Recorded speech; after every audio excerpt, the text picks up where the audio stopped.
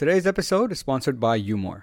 Umore helps us better understand and uplift our mental health with instant screening, data tracking, insights, and targeted exercises.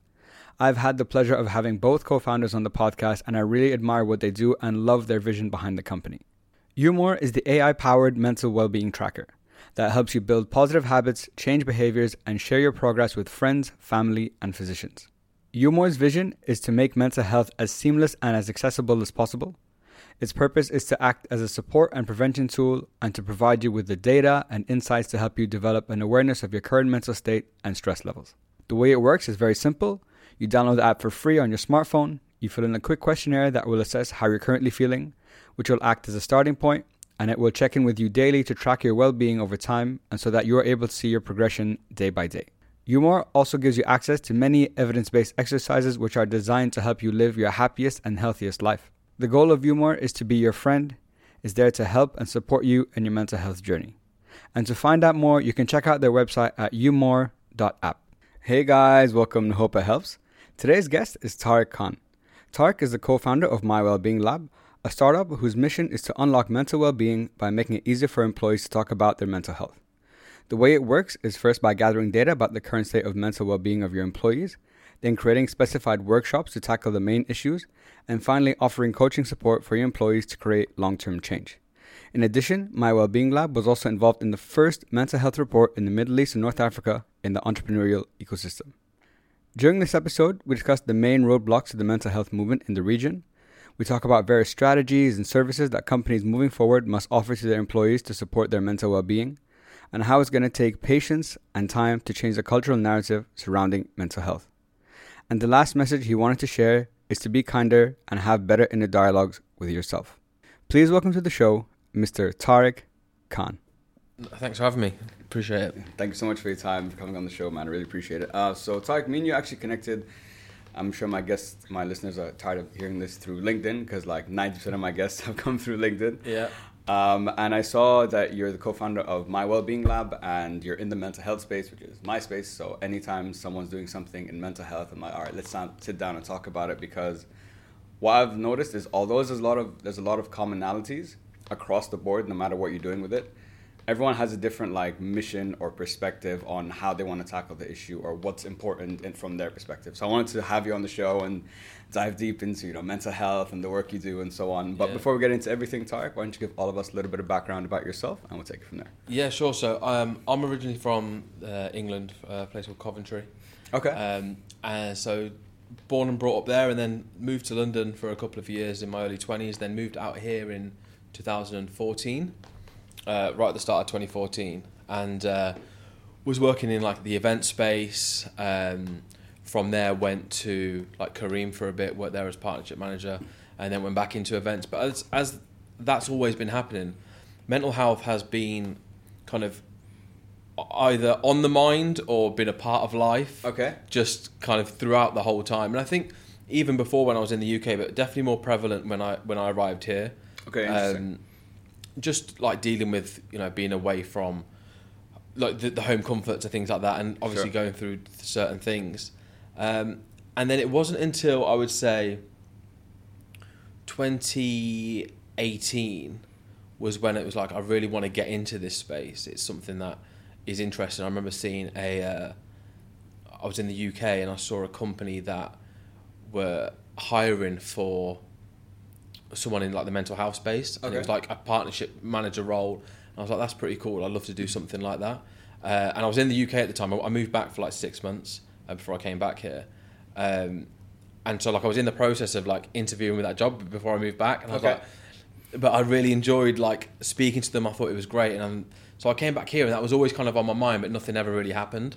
And then it wasn't until kind of last year before COVID, so like it was like a couple of weeks before when we went into lockdown. So in like right at the start of March, I did like a coaching course with 2B Limitless. Okay. And that kind of got me into the understanding of like mental health, but also coaching as well. And then it was this year when we launched My Wellbeing Lab, because we did launch something last year, but that was like in the middle of COVID, and it just didn't really work out. Like it was more of a executive coaching thing. It wasn't really the right space for it at the time. So we waited, and then this year was My Wellbeing Lab. So this was the introduction. Well, congrats on launching, man. My Wellbeing Lab, man. I've taken a look at what you guys do. I think it's interesting how I think you've structured it quite well in terms of specifically with working with like corporations, like having the discovery lab, workshop lab, and then the coaching lab. So it's finding out where you are right now, like where's your organizational health for that matter, and then transitioning from there and taking them through the process. Okay, here we are, and how are we going to get to the optimal thing or where you guys are trying to go. Yeah. And you said something interesting that you got into the mental health space in 2019, 2018, but it was always on your mind. And where, I guess, did you have your own experience with mental health that you're like, and you overcame it and you're like, okay, I want to help other people, get through this? Or what was it about? It was always on your mind. Could you explain that to me? Yeah, I mean, it's always been there. There's always been like something in my mind that's I don't know, I've struggled with certain things, if it's, putting too much pressure on myself or self-doubt or just negative talk and all of these things, which everybody does. But it wasn't until like a couple of years ago where it started getting really bad. And then I was kind of, I think towards the end of last year was when it kind of hit that point as well. I need to go and speak to somebody now and have a conversation about how I'm feeling, because this isn't normal. Yeah. And I kind of went through life just having ups and downs. Sure. And, it's, when you look at bipolar, it was like having that manic mania of being high and then low.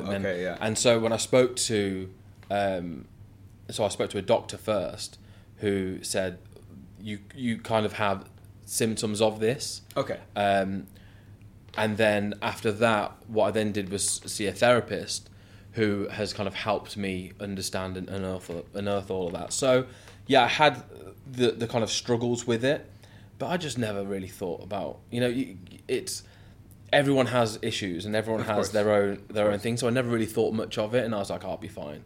But it wasn't until I actually had a conversation, and then once I understood what was happening, and then started looking into it and reading into it more, you're like, oh my god, like this actually, you know what? There's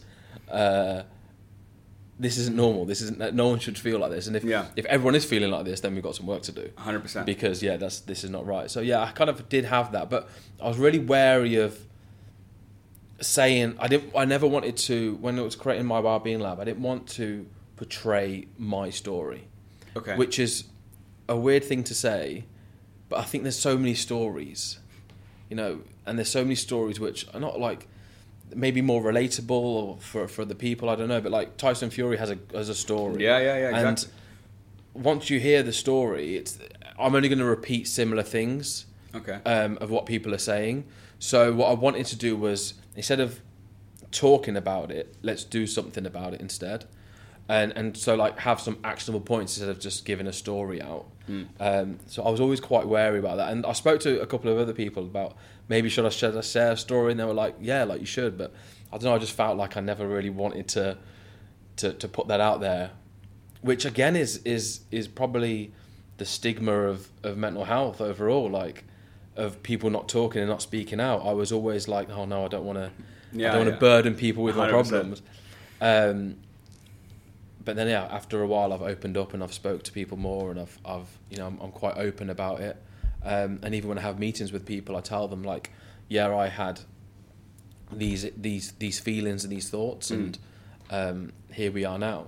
And so it's weird because I talk to people about opening up the stigma of mental health and let's talk more and do all this, but I never did that myself, and I know I'm a co-founder of a mental health company, so if I can't do it, then Christ, it must be a lot harder for other people as well who aren't in this space and doing that sort of stuff. Sure. I think you made a great point, and so I had someone on the podcast last week. He's a career coach, and I was asking him, for example, like all the top athletes in the world, even they're experts in their field, but they have a coach to help them get to that next level or to like help them with their work.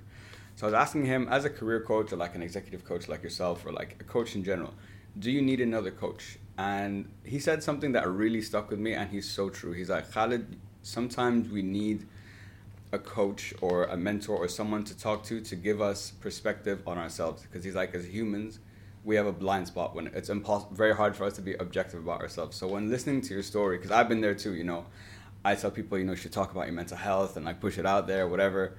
See, I can give you the best advice in the world, you know what I mean? You do that, whatever. And then when we're in the like, for example, we're in the similar situation, we're like, yeah, maybe not for me. Yeah, you know, I'm not going to do that, but you should do this. Yeah, you should definitely do it. So I really relate to that a lot.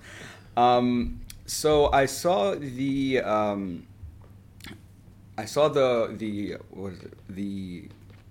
report that you were part of with, you know, WAMDA and Empower and so on, and it was really interesting to read, like getting data on that and so on. And one thing that stood out to me was that 68% of startups prioritize mental health and mental well-being in their company culture. Now, given the work you've been doing so far, do you think, in your experience, in your opinion, it's easier to implement those kinds of things in a startup when comparing it to a large corporation?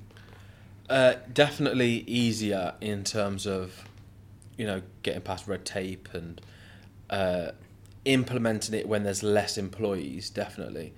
I think as well, one of the big things is that, I mean, we've done some work with some like large corporations, but we've also done stuff with startups as well. And I think with the startups, especially in this region, there's more of an openingness to learn about mental health as well, instead of just, oh, here's the product, go away and do something. Whereas I think we've had like a lot of conversations with teams, we've had a lot of, you know, discussions, and it's sometimes not even been around, okay, or the coaching lab or the discovery lab. It's been around just talking to them and how they feel. And I think we did something recently where, you know, what's good about working with startups is you can add things here and there, and you can just like put things in. Yeah. And so we were talking. There was a report by Dr. Shane Fleming from the University of Cambridge. It was just a couple of months ago. He did it, and he talked about the effects of like webinars and the effects of workshops on mental health, and how some were positive and some were negative. And even though we thought they potentially could be positive, they were having negative effects. And one of the things he spoke about was how gratitude within corporate cultures and doing things for charity, or doing like a bake sale and raising money for charity and things like this, had a hugely positive effect on the overall team morale, but also how they felt as individuals. Yeah. So I was talking to a startup about this, and they were like, yeah, let's do it. And so like, it's so much easier just to come up with ideas and do that. So yeah, I think there's definitely more of an openness to do things. However, I think with a lot of the companies here, there's always the talk about, okay, where can we fit this into our budgets? How can we afford to pay for something like this? How much of a priority is it? So some will place a huge priority on it, others will place kind of a medium level priority of it, and then some we have conversations, then it just you know fizzles out. And that happens a lot. So it's about getting them to understand and really see how it's going to benefit their people. But also, one of the reasons why we did the Discovery Lab was that was more not even for our point of view, it was to show them. Exactly. Yeah. To give them that data. Yeah. I think, first of all, I'd never heard about that. What's his name again? Fleming? Dr. Shane Fleming. Shane Fleming. That's listening to his explanation of it makes a lot of sense, because when you're doing something, for example, for charity, or doing some volunteer work, whatever the case might be, being of service as people naturally gives us fulfillment. Yeah. You know what I mean? For example, when I used to work in sales, but I'm selling, I don't really care about what I'm selling here. So I'm like, I'd like to sell something that could like genuinely help someone, to give me that fulfillment. So that's why I do what I do now with hypnotherapy and with the podcast. So I understand the concept of the importance of fulfillment. And coming back to what you said earlier, I think that you're right. With startups, since there's less people, number one, okay, yes, there's less red tape, but it's easier to ingrain that into the culture from day one. Versus like, let's say if you're a startup with like even 30 people, that's fine. it's small enough, you know, you can put those in from the if those are there from the beginning, I think it's easier to build from it because it's been there since day one. But large corporations, for example, they've been going one way for like 30, 40, 50 years. They have hundreds of thousands of employees. So I think not just from a number of employees perspective and red tape and hierarchy and politics and all that shit, I think a culture thing. Because I think you must have seen your experience. Culture is probably the most important, the thing we want to change the most, but the thing that is the hardest and takes the longest to do so. So I don't know. Is like, from your perspective, do you think the way forward is to start with small, like startups or like medium scale, start there, and hopefully that will like eventually create the culture for like everyone else to like join in? What do you think? To be fair, yes and no. I think yes, definitely it will help with a lot of other startups. But also what I found is that when speaking with startups, they've also looked at these bigger companies and they've kind of tried to look at the ideas of what they're doing as well. Okay. And so it's like, what's kind of the plan of, you know, such large organisations? What are they doing and what's worked for them? Because it's great to see like that path of like, well, they took this path and that's worked, so maybe we should try that. So I think yes, it will help overall and boost, but I think at the same time you have to go for the big ones too, because a lot of people look at them and think, right, they're now making changes, they're at this level. Gotcha. So yeah, there's two ways of looking at it, but I definitely do believe that if we were able to create like an ecosystem here of a, you know, 10, 20, 30, 40 startups that all had the culture of prioritising mental health and prioritising mental well-being as a whole, that would only help not only the companies but the people within them, because those people might end up going to these large organisations and be like, oh, we used to have this tiny startup with 30 people and you guys have got all of this money and all of these people and you don't have this. We need to change that. So I think, not from a company point of view, but just from individuals, and I think that's the most important thing, is that a lot of these companies need to stop thinking always about the company as so much of the people that are working for you. And I think that is the be all and end all at the moment. So putting people first rather than the company first, or like profits and so on. It has to. It's like a cheesy thing to say, like putting people first, and you hear it all the time, but it is so true. It's the reality. Yeah. They are your company. Then if all those people leave, you have no company. So think of it like that's how I like to think of it. Yeah, and it was like 7 out of 10 millennials like identify themselves with their job. I can see that. So it's that identity of you is, you know, a lot of that identity comes from your job. Like when you meet someone for the first time, after 3 or 4 questions of what your name is, where you're from, what do you do? Yeah, literally. And so, and people pride themselves on what they do. And I've been in situations where I'm like, oh yeah, and try and big your job up more, like, trying to impress people and things like that. You're like, yeah, I basically do all this, and that's not sometimes a reality. And then you feel bad. And you're like, oh shit, like I don't. And so it is such an important thing. So I do think that if people are able to work for companies that really focus on them, it's going to make such a difference. 100%. I totally agree, man. And the way things are going, I think it's becoming even like more and more important for companies to start doing that. I'm going to come back to the company side in a second. I wanted to go on a slight tangent. So you got, for the report that you guys made, Dr. Naif Al-Mutawa, I think you guys had, he was the expert that you guys had to speak on the report. And he said something about focus on what you can control. And because if you focus on things you can't control, it stresses us out, which makes sense. But he's like, the only thing we can control is the way we think. Now, I've heard this 10 million times. Yeah. So I wanted to ask you, if I came and asked him, like, Tariq, okay, I understand, I can control the way I think. How do I even start to do that, to change my perspective, to change those thoughts? You know, knowing, like, being aware of it is one thing, but how do you actually start completely reframing that? Well, I mean, that notion of you can only control what you think comes from, you know, the early centuries of Marcus Aurelius in Rome, and it's like the kind of the basis of Stoicism, of, you know, control what you can control, and then he would wake up in the morning and he would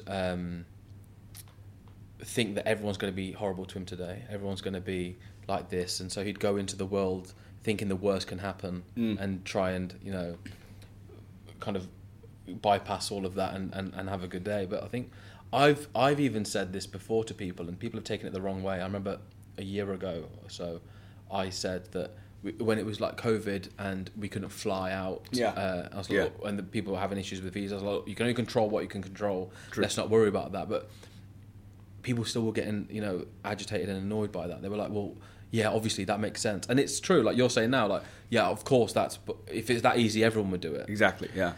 And so I thought about that and I thought, okay, if it's that easy, then everyone would do it. So why aren't we doing it? And so I started like looking into that, and say there's like you say, how can you implement that and do that? I think one of the biggest things of doing it is, and I've done this quite a bit recently, is I've wrote down everything on a piece of paper of what's annoying me, what's getting me down, what I need to do, what work needs to be done, what makes me happy, everything. Yeah. And I cross off all of the things that I can't control. Oh, interesting. So everything just gets crossed off. And then you're left with things that you can control, and you're like, oh, I've only got like 2 things here. Yeah, exactly. And then I'm like, okay, fine. And I'll go and do that. And, you think you can control everything, but you can't control... You can only really control one thing, and that's your own thoughts. You can't even control your own health. Yeah. You want to try and be as healthy as possible, but something can affect you. I mean, I was ill last week. Like, yeah, exactly. I couldn't control that. Yeah. So you can't even control your own health, but you can only control the way you think. You can control... It's even hard to sometimes control your emotions, like we say 100%, that. Yeah, of course. So the thoughts in our head are what we can control. And it's about... You have to work at that. You have to work on that. Yeah. Like, mind control and mind training and all these things is training. You need to do it every single day. And so, yeah, but I would say to that is write things down, cross everything off, and then you'll realise that there's only a few things that you can do, and then do that and go and do it. And then if it's easy, everyone would do it, but it is easy once you see it on a piece of paper. And yeah. There's something about writing things down, and like even if it's I used to do this like always when I was in like my lowest points. Always I sit in front of my computer on the keyboard, and I don't know if you've had this experience like journaling, but it wasn't really a journal. I'm writing like an essay of like the last 6 months of what's been going on and why am I here now. And I don't know if you felt the same way, like before I even like start typing, like I know what I'm thinking and I know what I want to say, but it's like I used to think like once I write this, it's real. You know what I mean? Like it's like I'm reading like a story, and it's my story. I'm like, oh shit, this is actually like how I'm feeling, and I get like nervous. No one's gonna see this, but it's like between me, it's like a nervousness between me and myself. It's there, And when you read it back, you look at it at least for me, it gave me a whole new way of looking at it. Either definitely helped take some of the like sting out of it, whatever I was feeling, and also reading it. When you're reading something, I think you start thinking of things. You're not stuck in like you're not in it that you can't really see a different side. You can't feel a different way. You can't see a light at the end of the tunnel, for example. But I think what you said is a good exercise. I think it's very I think it's very interesting. I haven't done that before, but like you said, I think what I really like about that is it shows you how little you can control. Yeah. And us as people, we think we can control everything. Exactly. You know what I mean? And we doing that kind of would give you like that. Okay, that'd be a nice wake up call for you to see like things aren't really how they are. There are so many things that you like when you really like go into it. There's literally like even driving here, like I could have been 30 minutes late by something I can't control, even though I left, 45 minutes early. It's silly, but there's so many things, and I think recently I've got this. I've started just thinking in a different way of not only things that I can control, but just like the fragility of life as well as a whole. A friend of mine passed away, I think it was about 6 weeks ago now, and he was like the life of the party. He was like really, really. He was always happy, and he was always like joyful. You have a conversation with him, even if he was having some struggles or issues, he wouldn't ever tell you because he was just joyful. And it just made me think like I was literally talking to him about, you know, football, how Ronaldo's back at Man United, and then the next day I couldn't talk, and I was thinking like it's just insane how fragile life is. Like in a second, just like that, an illness can come and get you, and so it made me think a lot about how just, you know, you get worked up about being, you know, things you see online that affect you, or things that you can't control, and all of these things, and really, when something like that, you don't ever want that to happen to you, and you don't want to go through that, but it does take you to the point of thinking, well, yeah, you kind of do have to appreciate a lot about life, and just appreciate that, you know, we have opportunities to control what we can control, because things don't do that. And I listened to I think it was a podcast a few days ago, and this guy said, if I gave you $10 million tomorrow, but you can only live for another week, would you have it? And they were like, oh no, I wouldn't do that. And it was like, well, okay, so the most important thing for you is time, and so why are you spending a lot of it feeling this way and doing this and not trying to be, you know, the best version of yourself? And again, these are all easy things to say. It's like implementing them, exactly, which is what I struggle with, what you struggle with, what I think what everyone struggles with. But yes, there's so many like buzzwords. There's so many things that we can say to each other. Exactly. And this is why with my Wellbeing Lab, we really wanted to kind of just put all of the noise and the talk away to one side and be like, right, action. Here exactly. we are. Let's do this. Yeah. Instead of just talking about it, because we've talked a lot. I think I totally agree with that. We have talked a lot. And on the story you just mentioned about your friend, first of all, I'm so sorry to hear that. And second, those events, like you said, kind of wake you up and like think, you know, why am I upset about the guy who like cut me off? Like, why am I upset about my pen that just fell, or like whatever? You know what I mean? Like being so like annoyed or frustrated by these little things in life that in the big picture don't matter. But our problem as people is this. I was saying this during like when COVID was still like super like hectic. Like, yes, now everyone's like wearing a mask, everyone's scared, whatever. But as people, like something this traumatic that's affected the whole world. People, number one, we're dumb and we forget very easily. We're like, oh, this is gone now. We can go back exactly to how life was.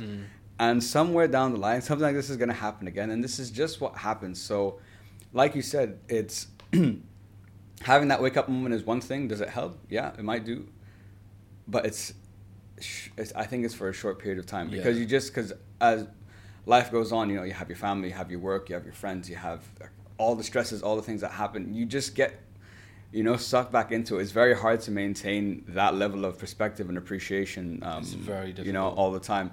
And something you said, which actually perfectly segues to my next question. So my issue personally, I want to see what you think, is, like you said, we've talked about it a lot. And my issue when it comes to like mental health and personal development, there's all these buzzwords. There's a million that everyone uses. Live your fullest life, and and like all this shit. I agree with it. It's not that I don't, but also it's, when you hear it so many times, I'm like, okay, come on, like guys, let's be real here. Like, let's have something that's more real. My issue with all this is a lot of people tell you what to do, like the benefits of doing this, either per personal development or mental health, but very few people tell you like how.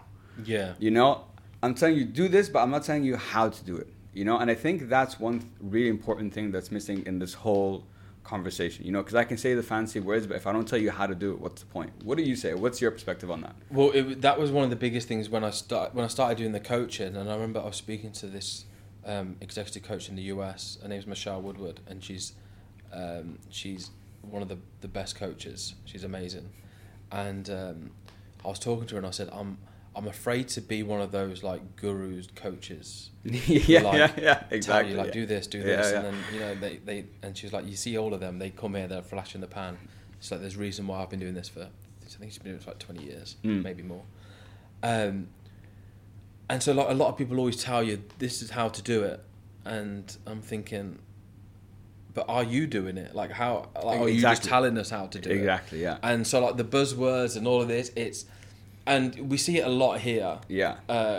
With not only in mental health but personal development. Yeah, do this, and you'll be successful. Mm-hmm. And if you really want to be successful, then if you buy my course, then Yeah. you'll definitely be successful. And I'm thinking, So okay, true. so you're making money from me buying the course. Exactly. Yeah. So it's like how so this was going through my mind all last year. Like I was thinking, right, that's what I don't want to be. This is what we want to be, and how can we do it? So then it was like, how can we show people how to do it instead of exactly. telling them? And I think my wife talked to me about this. One of her friends told her to read this book, and so we read the book, and we were like, we already know this. And so I think a lot of people have now got to the stage where people know what it is. You know that you need to drink water. You know you need to eat healthy. You know that you need to have X amount of steps a day and go to. We know this. How do we do that? And so this was one of the main pillars of my Wellbeing Lab, was to start implementing action and saying, right, tell me where you're at the moment and tell me where you want to get to, and what does your day look like? What are you doing? Yeah. And so we would when we do the coaching with people, and we do this coaching with every single employee within the company if they want it. Okay. So, and we dissect their daily lives of like, right, this is where you want to be. What's happening? You know, have you got a routine? Have you got a schedule? Like, and so then we will ask them questions and question them and coach them really of how to be able to implement this. Because again, I don't want to tell you that you should wake up at this time. You know, I used to, you know, it was only like 6 years ago that I'd start work at 8:30 and I'd wake up at 7:50. So you know, like exactly. you know, I can tell you everything, but if you're not going to do it yourself, then what's the point? So I want you to be able to come to me with that with that idea of this is what I'm going to do, because as I said, you're in control of that for the most part. So I think it's a lot about the person that you're coaching, that you're speaking to, and letting them understand. Not there's only so much advice you can give people, and they don't 100%. want. And I think so. Recently, now I think as well, people are sick of hearing advice, and they're sick of hearing buzzwords. Yeah. And they don't want to be told what to do. They want to be able to do things and have that autonomy of being able to do it. So essentially, that's what we're trying to bring out of them. Like, okay, you know what to do, let's do it. Yeah, exactly. And I think you touched on a good point that I think people are sick of hearing like advice. They want something actionable, something that they can start using to, because also as people we're impatient. So like, I was like, okay, I want to do the thing that you're telling me about, but I want to see like quick Instant results. result. Yeah, exactly. And that's what's going to keep you maybe going through it. There was did you see that Will Smith like YouTube series that just came out? No, I haven't. It came out like last week, called Best Shape of My Life, because he put weight on, he said. Okay. And it was to lose 20 pounds in 20 weeks. Okay. And I loved that because it was £1 a week. Yeah, which is Now, reasonable, I guess. how many people looked at that and thought, £20 in 20 weeks, I could do that in 4 weeks. What a waste of time. Like, why is it taking you that long for?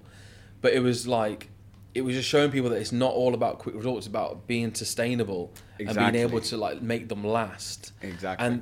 And so like that is something as well within personal development, within mental health as well, of you don't want it just to be a flash in the pan. Here it is, you feel great. And even so we work with the American Institute of Stress, and we also work with the World Health Organization as well for our discovery labs.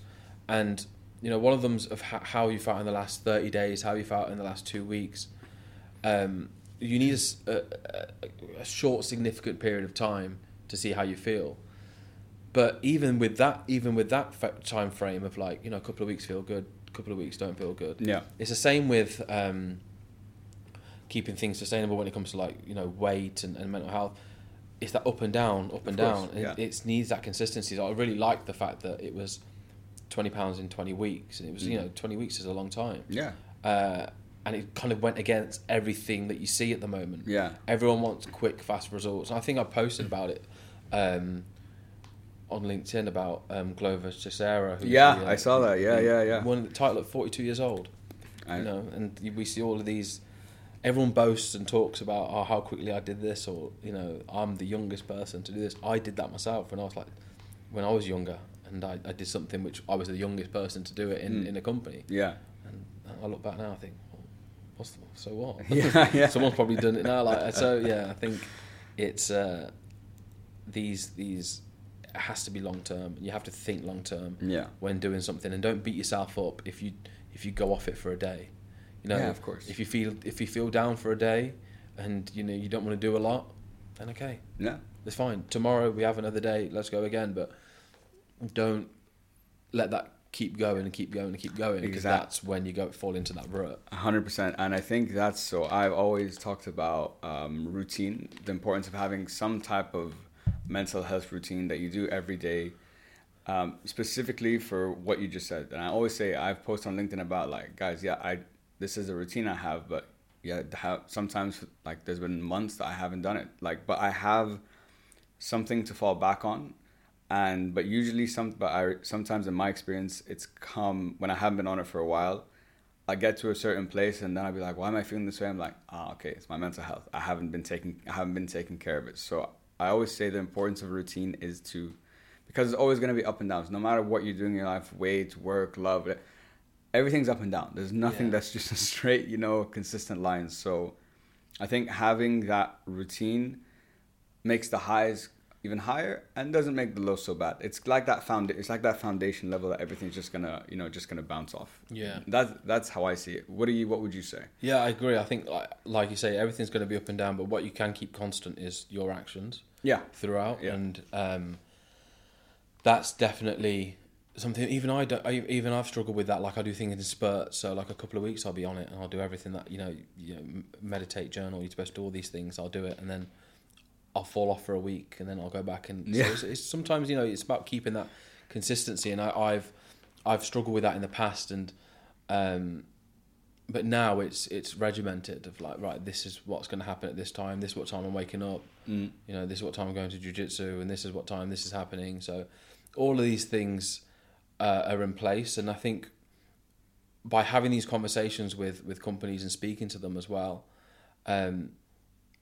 you do see that people, not all of the people who are in the higher positions, in the management leadership positions, but a lot of them do have some sort of routine set up, and some don't. But the ones who don't, you can see that even if they haven't got something that they could tell you, like, this is what time I do this, there's something behind. There's some organization the kind of madness. Yeah, exactly. So I do think it does help a lot. But it's trying to keep that level of consistency throughout. And again, like you said, talked about like buzzwords and different things. There's so many different things to do. Yeah. So you can get overwhelmed with 100%. With like, okay, so I woke up at 6 and then I meditated, then I journaled, then I did some breath work, then I did this, and did that, and then it's like you start work and you've done everything, and it becomes a bit. It becomes like too much. You're like, okay, now what else can I do? And you start craving those new things. So there's so many different things. So I think it's about what works for you overall. Yeah, I totally agree with that. I think you can get overwhelmed by how many things there are, and I always say, I'm like, listen, keep it as simple as possible. Even if it's start with one thing, see how you feel, adjust. It's even now like it's trial and error, and it's always going to be trial and error. You might do this for like a couple months. You're like, okay, maybe this isn't working for me anymore. Maybe I need something new. I need to add something. Maybe I need to remove something. So find what works for you. But the most important thing is you want to keep it simple, something easy, something you're happy to do. Because I've had this experience. If you give me when I start putting a list of things to do that I genuinely want to do, if it starts becoming a task, then something just like spur of the moment that like, oh, I'm doing it and I'm happy doing it, I start getting like, maybe, I'm not in the mood to do that. Even though I genuinely want to, but now my mind is shifted to something that I have to do instead of something, I want to do. And the whole point of routine, why I think it's important is, like you said, the consistency, but the routine is the stepping stone, because all you want it to do is become a habit.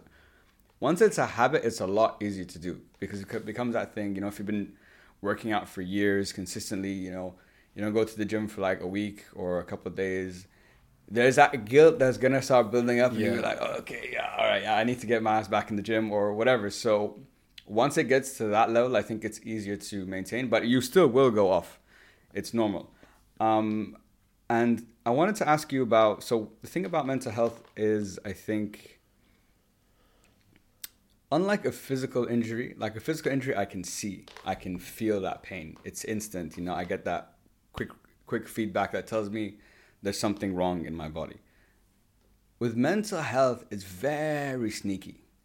You don't, and a lot of times, myself included, you don't realize you're not in a good place until it's too late. You know, it starts with one thing and then just progresses over time. You know, you start being less motivated, less productive, can't sleep well, you're not working. Like, it affects all areas of your life, both obviously mentally and physically. So I think that's the biggest challenge when it comes to mental health.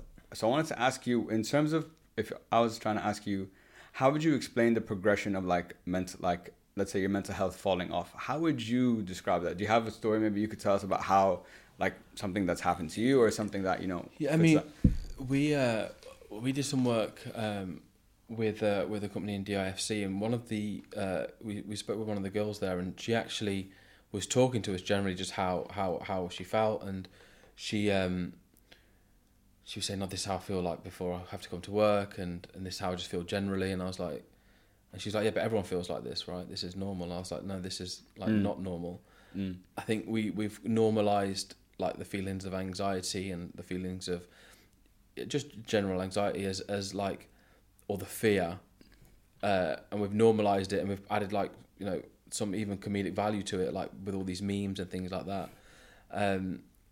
And so it can creep on you because you think, well, everyone else is feeling like this. This is just how people feel. Before you know it, you kind of hit that point, and she definitely hit that point of where, like, I now need to maybe go and see somebody because I've realised that this isn't a normal thing, and to go in and have that conversation. So I think in terms of how what we do is we try and make sure that you never have to get to that point. Exactly, it's prevention. By having these conversations and by talking to people and letting them understand that, right, this is how you're feeling at the moment. If you continue in the same way, this is what's going to happen. And it's so easy to not see the signs. Yeah. I even looking at myself, like, just, it's hard to even look at it now and think back, because it's like, how did that happen? Yeah, exactly. How was it able to get to that point? Even with the things that I knew, understanding that all of these different things about mental health, it creeps up on you out of nowhere. Exactly. And we've seen this with so many other people that we've worked with. It's crept up on them, and you just don't want to get to that breaking point. But how can you see the signs? I think one of the big things is communication with people around you. That's so important. Like your support group. Yeah, you need that support group for sure. And, you know, even then, sometimes it's like getting them to understand as well, making sure that they're aware of right, these are the signs. So it's hard. Like, you can explain to your friends, sometimes they may not know. But it's one of the things. It's very hard to pick up on yourself. Yeah, exactly. There's no like, if this is happening to you, then this is mental health. It's because it may not be, but it may well be as well. You know, you might stay in bed for a few days and might not want to get out of bed, but that, you know, is that mental health, or are you just feeling a bit sick under the weather, or you know, just not feeling up to it? It's how long has that gone on for, and all of these things. So it's a very tough thing to find out unless you speak to someone about it. And that's why one of the big things that we're doing is, like, just trying to have conversations with every single person within a company. Yeah. And speaking to them and seeing, because we can see the signs, and the coaches that we have, they see the signs, and so they'll have these conversations and they'll say, look, we're going to refer you. We have like partners in Dubai Healthcare City. We're going to refer you to there. Go and speak to them, who are like clinical psychologists. Yeah, yeah. Or if it's something that the coaches can coach, okay, we're going to come up with a plan. Yeah. Because there's, like you say, it crept up on you. It's crept up on me. Yeah, it creeps up on everyone. I wish I could give you an answer of this is how it. This is the way to fix it, but I couldn't say. Yeah. This is what you can do, because it is it is a tough one. Yeah, no, it is a tough one. But I think two things that you said stood out is, I think communication, even just speaking to, you know, like your support group, which means the people around you who you trust, who love you, and so on, about maybe if you're not feeling too good, whatever, maybe they'll help get you perspective. Maybe they'll notice something. So I think communication is important.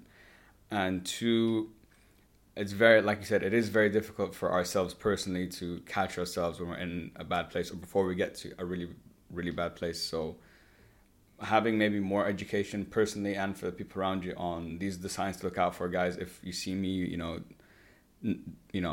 not being very reactive, not in the best mood, like maybe check on me, like ask me like what's going on, and maybe that will, spark that thing. There's that's a good point. I think as well, from I've had like coaching sessions, but also by seeing a therapist as well. Mm-hmm. Yeah. And some of our coaches, they've kind of gone through like CBT and they've understood that. But by going through that process, I've been educated myself on catching the signs now personally. I'm sure. And so, if I ever feel a bit down, I'm like, right, okay, why? And then I start coaching myself, questioning myself. And that has helped a lot. And so if it wasn't for the coach and if it wasn't for seeing a therapist, I definitely wouldn't have been able to manage some of the feelings that have happened, in this year. So that has been a huge change. Yeah. And so education, not only educating your friends, like you said, but educating yourself and understanding that feeling and, like you say, managing emotions and controlling that. Like sometimes we can't, but we need to learn how to try and control them. Yeah. And what's the difference is like it's such a different emotions when it comes to like mental health is such a complex thing that we don't ever think to learn about why we feel certain ways that we feel. Like, why do we feel really happy when we hear good news and really sad when we hear bad news? Like, we know because on the surface level, what's under that? Like, what are the reasons behind this? Yeah.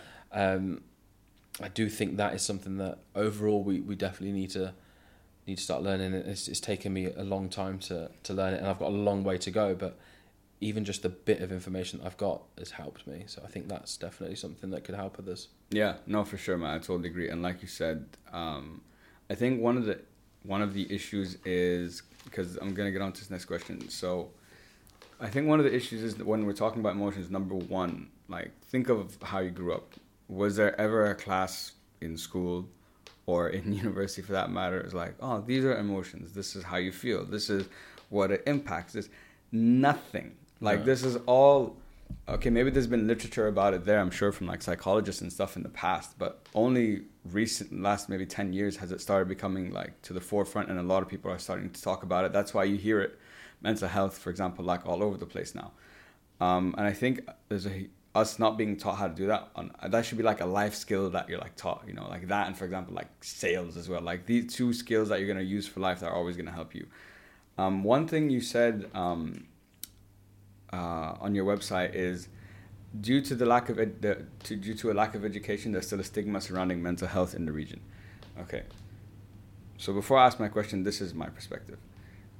I think, like kind of like we talked about what we said earlier, everyone has talked about mental health by now. I think the education is out there.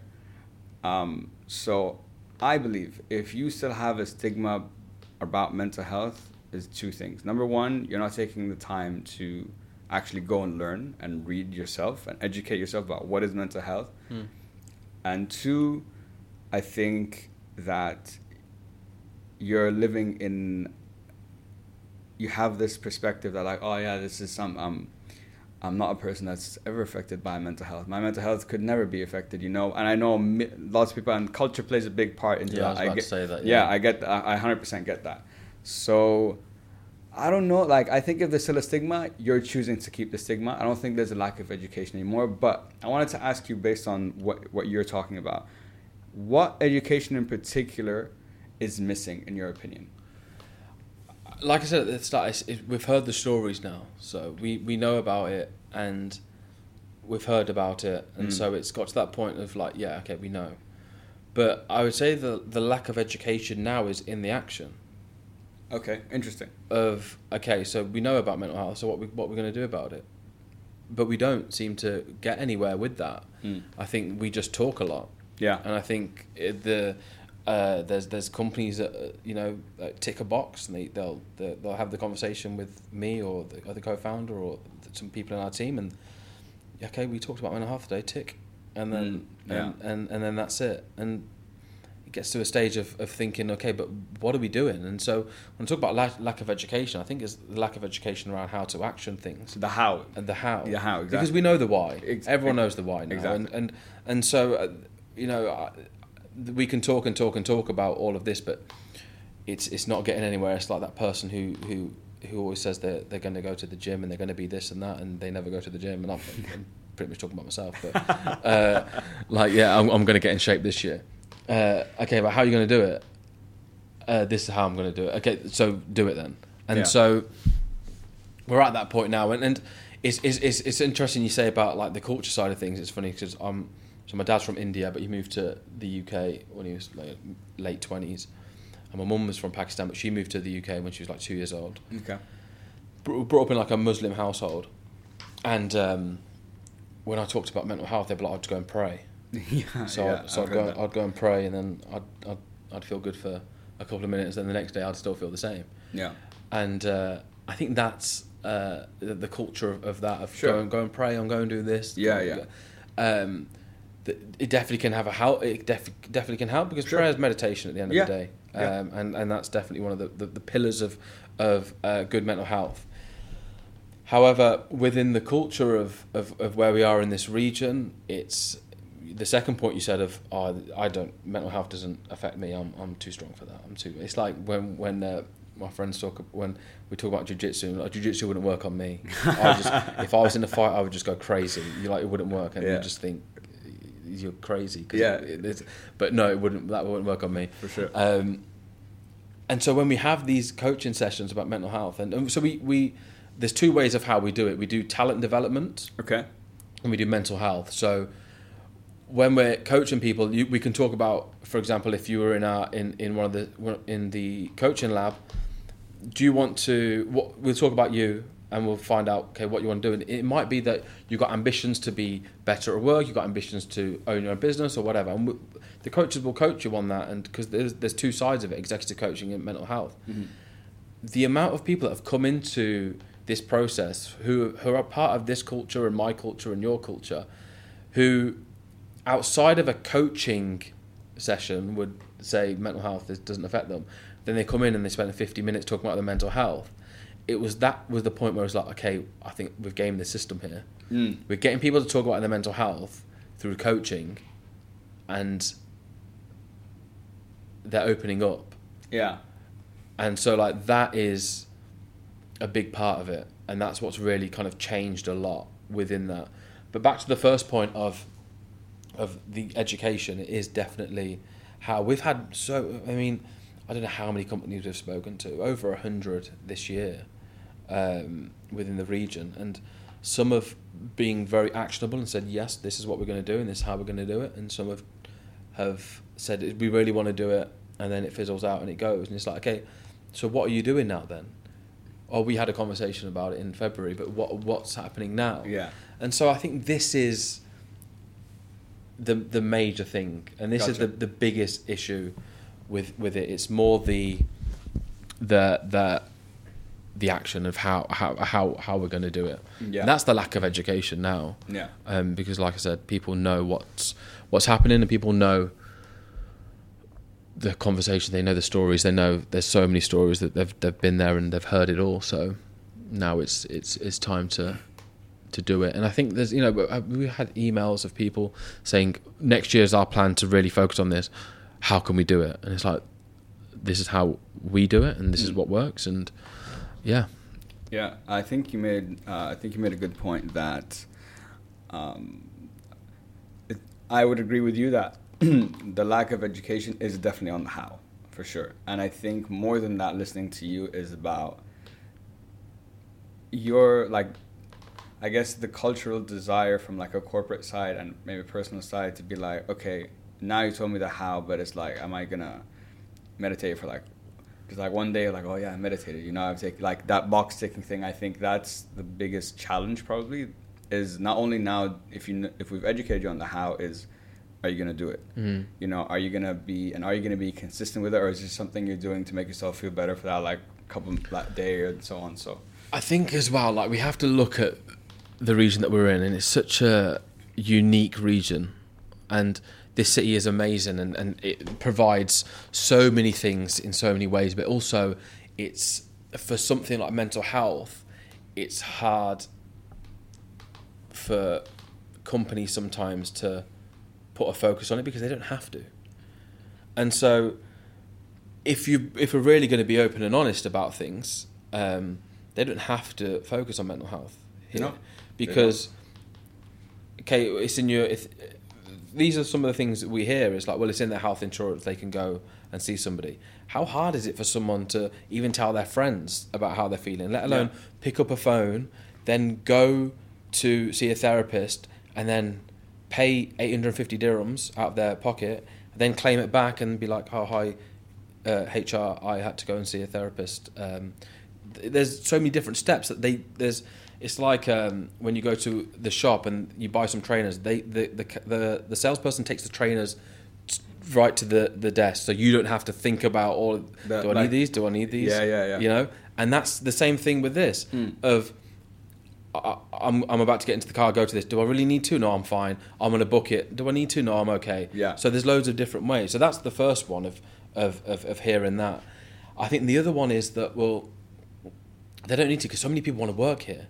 So many people want to work in Dubai. And so we'll offer you this. This is what you get. You don't like it? You don't like it? You can go. But you need your job. Because then if I don't have a job, then I don't have a visa, then I've got to go home, back to the UK. Yeah, also true. And so, again, we can get away with it. Yeah, exactly. And so, why do sometimes I put myself in the shoes of these big corporations or some of these companies that have basically just said, we're not interested. And I think to myself, well, you don't have to be, really, do you? Because what's the gain of you spending money on this? And yes, we can tell them that bottom line will increase overall, and there's facts and figures behind this. But if you're not interested, like, how can we turn that around? Exactly. And so, like, what's great happening now is that people are actually leaving their jobs because of this. Here in this region. And we're seeing that now, and the people are starting to wake up. But in terms of, like, compared to like the UK and the US, of how people can easily just leave a job and go somewhere, I don't know if we'll ever be able to fully get to that stage. And so when it comes to mental health in organisations, when we look at the bigger companies, it's good in a way because they can take aspects and they have budgets they're able to introduce things in because they've looked at what Europe's doing, what America's doing, and they say, okay, we're going to do this. But when it comes to the smaller companies as well, the startups, some, like I say, are really happy to introduce that, and then others are like, well, no, we don't need to do that. We don't need to do that, yeah. So it's if we're being completely honest, it's very tough here because of how it is set up, and so I don't know what is going to change that. Yeah. And that's something to think about. No, 100%. And I think you touched on a good point about as, like, let's say for a big corporation, like, okay, what, like, even if it does give me the bottom line and everything you're saying, like, when I think also it's the time factor. They're like, okay, when am I gonna get this like 4x in productivity by spending? I heard a statistic that every dollar spent on mental well-being or like mental health at a company returns $4 in productivity. It's from the World Health Organization. Yeah. So I'm not making this out of my ass, guys. And so even with all the sometimes you can have all the numbers, all the information, all the data, there's nothing. The only cost to you is the financial cost. But there's so many benefits that you're going to get, not just, from a financial perspective, but from a company perspective, productivity, all that stuff. So I had someone on the podcast recently, and he's an expert in sustainability and sustainable transformation. And he works with companies to help them become more sustainable and how they grow and their strategy and so on. So I asked him, I'm like, what do you do if there's a company that like is your job is your job to what if I'm trying to sell to a company kind of like what you would do with mental health that isn't really interested, doesn't believe in it, and so on. And he said something that really stuck with me, and it's kind of what I do even with therapy. Is that he's like, Khaled, I made a decision that it's not my job to convince you. I want to work. I'm only going to work with people or companies that understand this and believe in this, and together we can be successful. Same thing with me with therapy. That's why I always have a call before with a client, because I'm also deciding, I'm like, do I think you'd be a successful client? Do I think I'm the right person to help you? Sometimes I turn clients away and like, guys, I'm not the right one. So as mental health professionals, is it our job?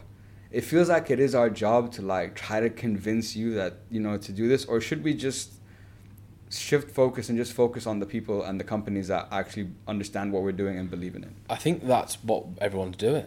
Yeah. I think everyone is I don't think people are having those hard conversations with companies. I think everyone is working with people that they want to work with, are happy to and open to it. But when we talk about companies, we think of we don't think of it as there's one or two individuals that are making the decision for up to 100,000 or 1,000 people.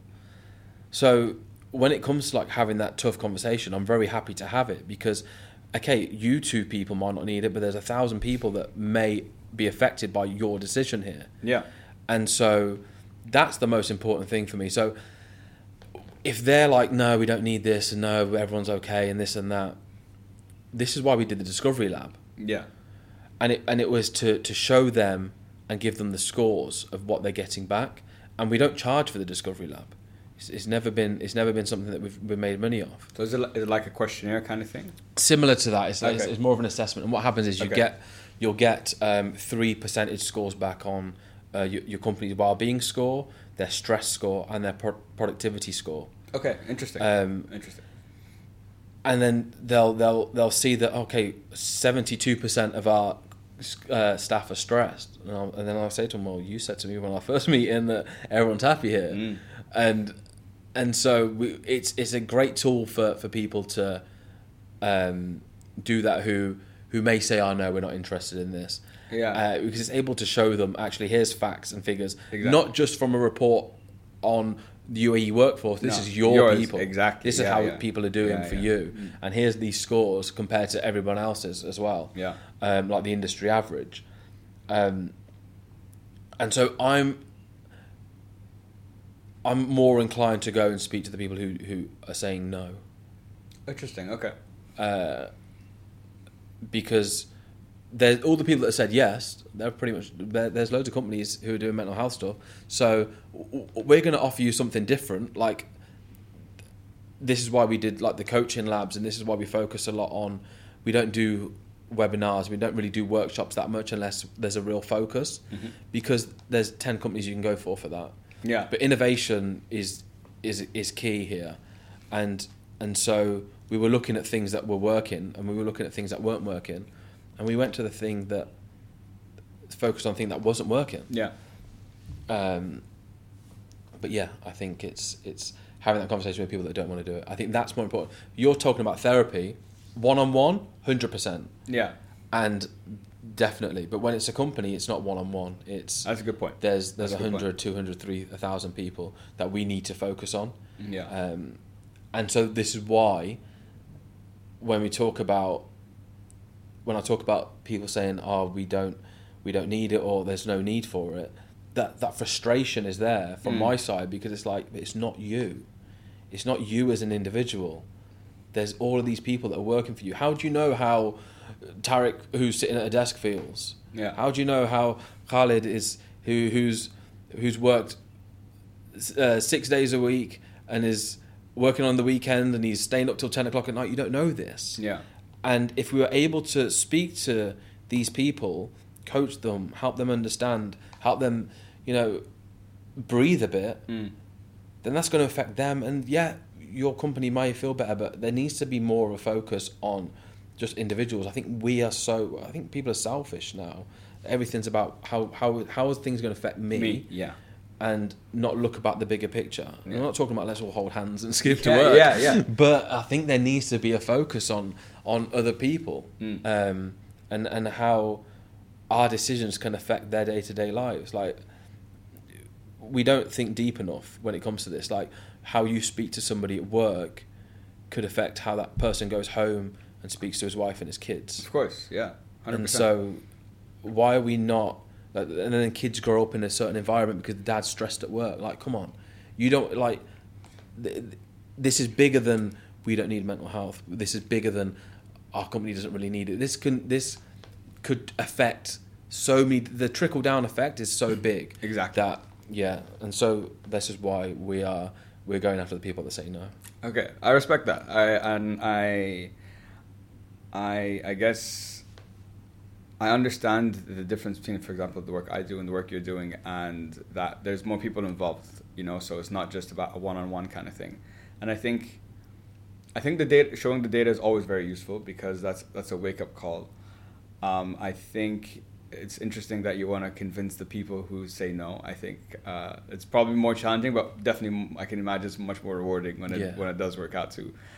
I guess the thing is, this is another layer and maybe a deeper thing. And you are right, mental health, like this, everything's connected. Like your mental health affects every area of life. Your work does. Like it affects your relationships, your work, your love, every single thing. So, like you said, it's bigger than what meant we don't need mental health. It's bigger than all this. But what if now I'm a company? I'm like, okay, yeah, thanks for the data, Tarek. I appreciate it, but I don't care. Yeah, that's happened. Yeah, you know exactly. what I mean? Yeah. That's happened. It's happened recently. Yeah. Thanks, but yeah, we're okay.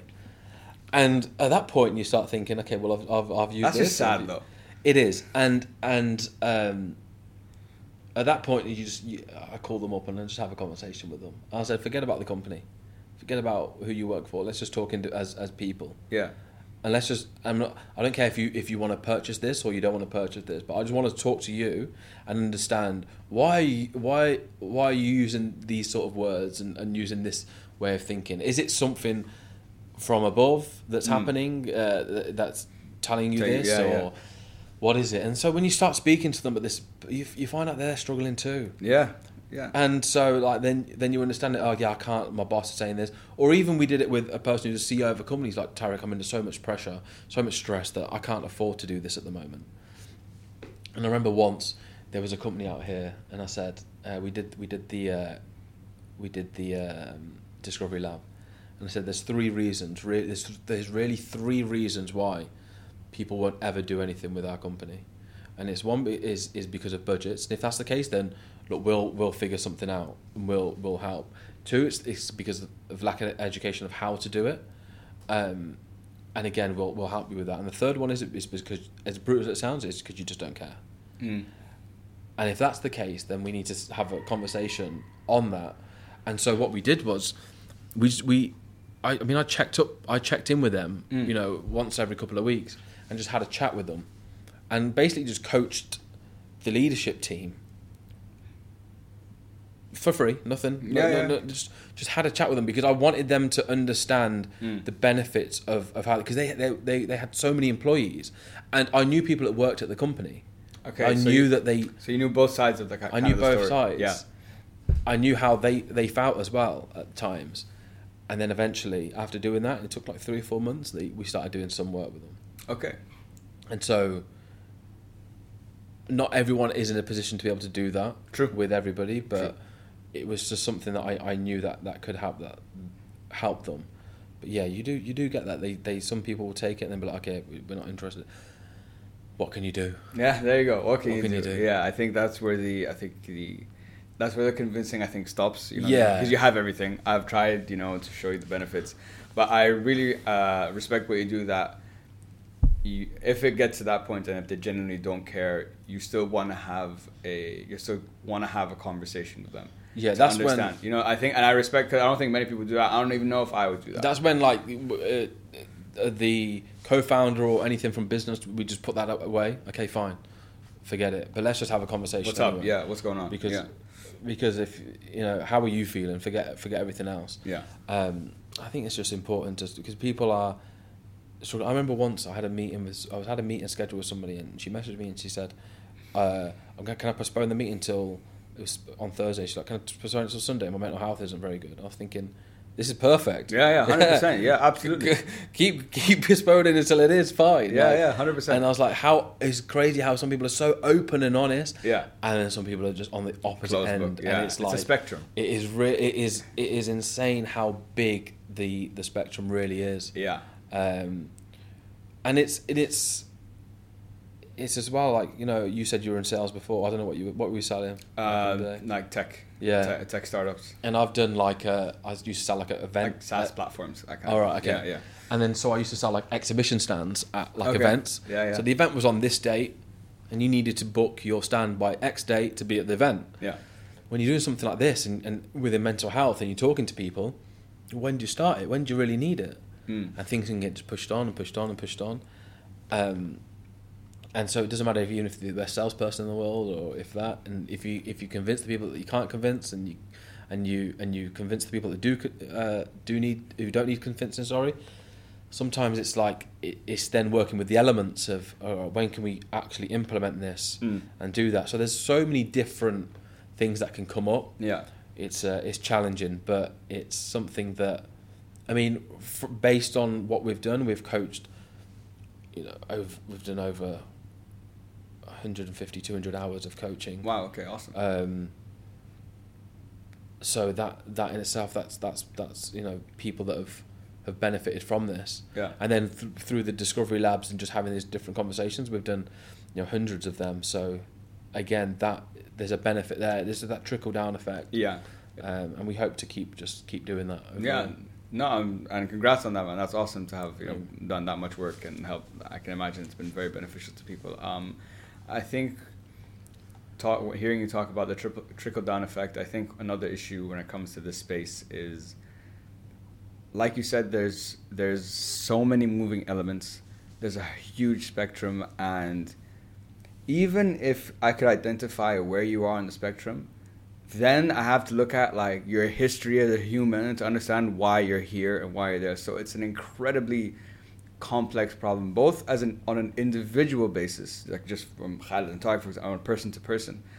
Then trying to take that into like a company that runs in a certain way, and there's people, and this guy it's not a simple thing. And I think a lot of times we try to make it simple. I think we try to make it simple to make it relatable, to make me, more interested in trying it and doing it. But learning what I've really taken from our conversation today, and maybe something that I didn't take into account enough, is the complexity of this issue. Yeah.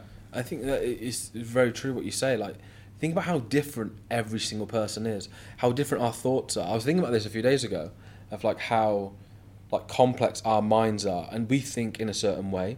We have our own opinions, we have our own thoughts, and sometimes it's like we're really like stubborn of how we think, and we can't change it. Like, you can't tell me that Cristiano Ronaldo is Lionel Messi's better than Cristiano Ronaldo. You can't tell me that. Yeah. I'm not listening to it. Right? Cristiano Ronaldo is the best ever.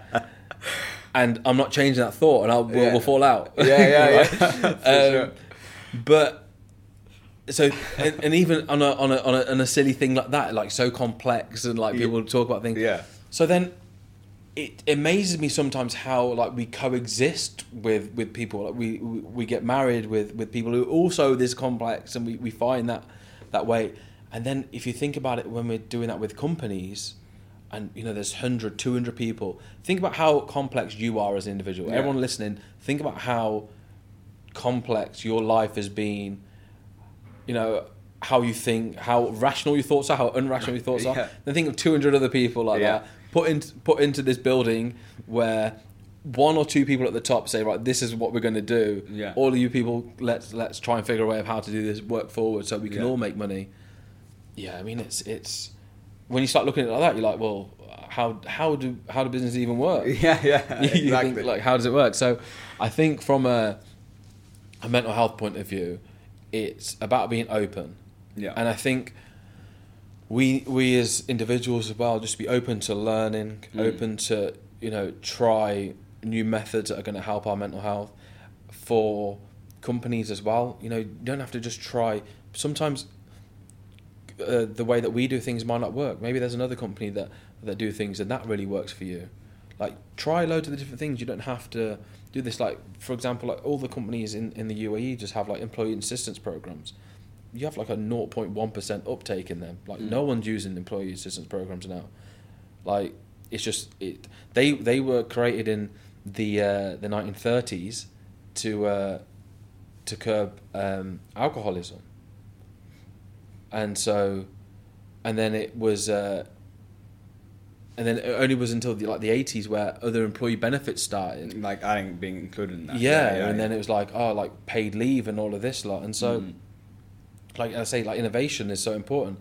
We're using things that are from nearly 100 years ago still to try and tackle something which is very much today a present issue. A present issue. Like people say, if you look back at mental health and the trend of it being more prevalent. Is it because of how complex our lives are now? Is it because we're opening up more? I think it's definitely both. Both, yeah, for sure. And so we need to now do things that are from today's age that are going to help the people in today's age. 100%. But there's so many different things. Go and try things. Go and have a look. Go and see what works for your people. Include them in the process. I think this is really important to include them in that. Have that conversation. Open it up and see what works for them and what doesn't work for them. Yeah. And there's one of the things within the Discovery Lab as well. We find out all of these questions, so then we can go to the team and say, look, this is what they would really benefit from. Yeah. So you don't have to guess. Like, I feel sorry for all of these HR people that we speak to, and they said, we got in touch with you because we've been told that we need to do a workshop on stress management. I'm like, okay, well, why? Who told you that? Our boss has told us. But so you're going to pay us now. You're going to pay me money to do that. I just say no. Yeah. I just say, look, let's take a step backwards first. And sometimes, from a business point of view, it's probably not the most wise thing to do. Yeah. But I can, take money off you now, and then it might work, it might not, or I can make an impact, and something actually. We might find that, for example, there was a company, over 300 employees. 45.4% suffered from body and self-image issues. Oh, wow. 45.4%. That's huge. Huge, yeah. Who's having that conversation? No. No one's talking about that. Yeah. No one's having that conversation when they're eating lunch or having a cigarette. No one's talking about that. But we found that out through that, and then we were like, okay, right. If you want to do a workshop, you got to do a workshop on this, not stress management or financial stability. Yeah. This is what we need to focus on right now. We can focus on that down the line. Yeah. But let's focus on this because this is a big number. Yeah. So that's kind of taking it back and doing that. So I think that's an important. I think what I've learned from our conversation today and from you is not just the difference between, I guess, there's like impact and profit. Like you just said, sometimes it can be, maybe not the best thing for the business, but I think what I've taken from you, Tarek, is intention, the why. Like, why do you want to do this workshop? Like, what, what's it's not just like, oh, my boss told me to do this. Okay, but like, why? What's the benefit you're trying to get from this? I think that needs to be very clear, because if it's just an order and you just, following the process, and yes, you could give them the workshop. But I've also personally, I'm not a big fan of workshops. I think, it's... I really don't like them at all. It's how much am I going to help you, relieve your stress with, 1 hour? Okay, you do this, you do that. It's just talking. Yeah, exactly. It's just hearing someone's story again. Exactly. It's not a benefit. I don't think that's going to create change, in the short term or in the long term. It needs to be kind of like what you guys do. Coaching, it's going to take time, and it needs to be and it needs that time, though, because people need time to change how they think, to be coached, to do all these things. What I really liked about the Discovery Lab is your concept of gathering data, and not just gathering data about generally, but gathering data about the company. Now, I started to think I've been last year done a lot of research into mental health, trying to get statistics and data from the region, and I realized there isn't much. It's very hard to find data relating to mental health and something very specific, whether it's in the UAE or in the region. But I think nowadays, you're starting to find, more data is starting to come out. And do you think The lack of data in the past wasn't because it wasn't top of mind, but now since COVID has happened in the region, everyone's kind of woken up and be like, oh, this is something we need to address. Yeah, I think it's definitely. I don't think it was at front of mind before because, like I said before, it doesn't need to be. It doesn't even be front of mind now. So imagine then it was definitely nothing to even consider. So I think now because of COVID, it's definitely helped bring that to the attention of, okay, let's focus on this and let's understand where people are at. What my hopes are is that it doesn't just trickle away and fall away. Yeah. And that, okay, we get a couple of reports and we do this and then after a while we're back to where we were, because like you say, it's like you said at the start, you do things, then we kind of fall back into our way of doing things how we did it before, because that was always the way, right? Yeah, exactly. So there are reports and there are some new ones, but again, back to that point, we can read the reports, but what are we going to do about it? Yeah. And you know, when that Cigna report came out, I think it was like 68% of employees, or maybe it was higher, that, you know, not happy in their job. That, when I think of that, I don't think of them at work. I think of them outside of work, at home. How they're feeling at home. Yeah. Because I've been in jobs before where I've not really liked the job. Yeah, same here. And how I felt at home, I used to live in the marina. I'd just walk around the marina after work, like depressed, like, oh my god, what am I gonna do? How I felt then, I don't want people to feel like that. Mm-hmm. And at work, I was happy as Larry, like having a laugh and joke with my friends, because, you know, it's even if you're around friends and things like that, you can kind of just get through your day. Yeah. You're just blindly getting through your day. Yeah.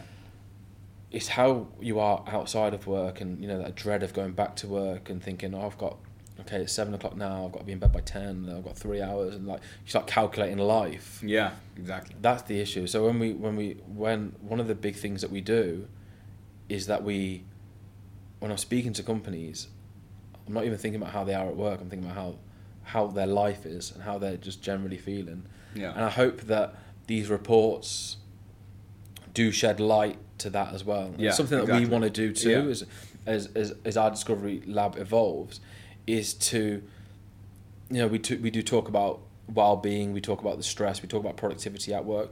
There's definitely going to be a part of maybe more of social, psychological safety. Mm-hmm. Of how do you feel outside of work, knowing that, you know, work's going good. Yeah. Or if it's not going so good, how is that affecting you day to day? Are you single? Are you in a relationship? Are you a parent? Does that affect your children? Yeah. That's the big thing. I've got a daughter who's like 2.5 years old. Not enjoying a job before affected me at home, which affects her. Yeah. So now that's a problem. Of course. Yeah. Because before it was just me, but now if it's affecting her life, then now it's something, and then I don't know, maybe definitely being a parent maybe makes you more softer. I mean, I'm soft as hell, but I start thinking about, you know, your mind starts going, you think, okay, what about all these people in companies who've got kids? Yeah. And so just extrapolate from there. And so that why of really wanting to make the impact, sometimes it goes way down the line of like helping someone out, like who's a child. But yeah, I do hope that reports make a difference, and I do think that there'll be a lot more reports. Yeah, for sure. And what I want to see from these reports is not that, you know, 68% of people hate their jobs, is that with 68% of companies have done something in the last 12 months for mental health. Yeah. 50% of companies who have done something have found that this is what's worked and this is what's helped. Yeah. That's what we need. We never get reports on that. And that's not just here, that's across the world. Yeah. Like, rarely do we get reports on that. We just get the doom and gloom reports. Yeah. I want a happy report in the next 12 months, and we'll do it ourselves. Yeah. We'll do the report based on this is what's worked and this is what's helped. Here's some tools that are going to help you move forward. Exactly. So instead of that doom and gloom of, you know, we all hate our jobs. I think we all knew that. Yeah, exactly. But thanks for confirming it. Yeah, so not just reports about the state of how things are, a report about we understood where we were, we tried some things, these were the benefits and the data that has come as a result of that. Yeah. Like what has worked and stuff. Yeah, no, I get that. And then just move on from there, and then try again, try the next one. Okay, Exactly. if that's worked, did it continue working for a few years, or was it just a year thing? Yeah. It needs to be constant. We need to. It's an iterative process. Yeah, it has to constantly being updated and modified and so on. I've got a few more questions for you, Zach, and these are two I've been leaving to the end because they're I think the big ones. Right. So everything we've talked about today about mental health, about the tools, about the education, about the culture, about the mindset, about all these things. Like we've talked about a lot of things, and now, as you know, being in the space, there's a lot of push towards mental health and like trying to improve it and so on. I read an article in Arabian Business a few months ago, and it said 93% of people experienced being always on.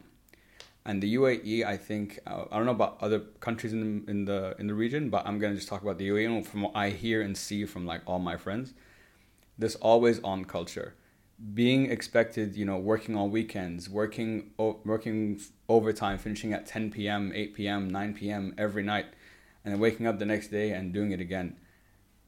And I did some research, and the UAE's global averages in anxiety, depression, burnout, and family issues are higher than the global average across the board on all those four. Wow. And so I'm like, all the things we're talking about and the work you're doing, the work I do, the work we're all doing is all good. But are we just putting Band-Aids on the problem? Because I think until what we're doing it does help, but I see it as we're putting Band-Aids. We're trying to make the problem a little bit better for you.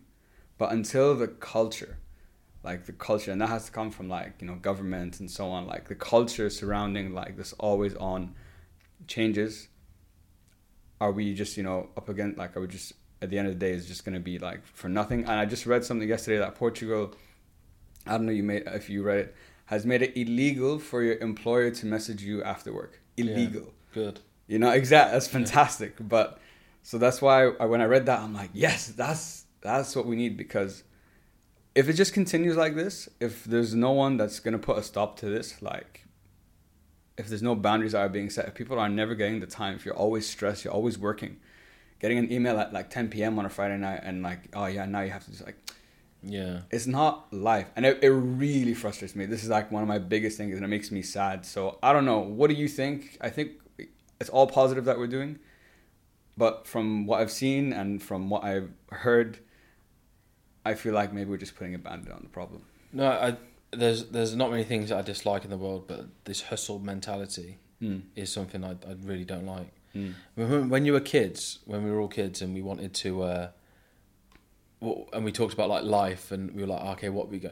You wanted to get the most for doing the least, right? Yeah. And so now, if you see a person who owns a business who's managed to get the most of their time, they still work 24 hours a day and they do this, and then because you have to.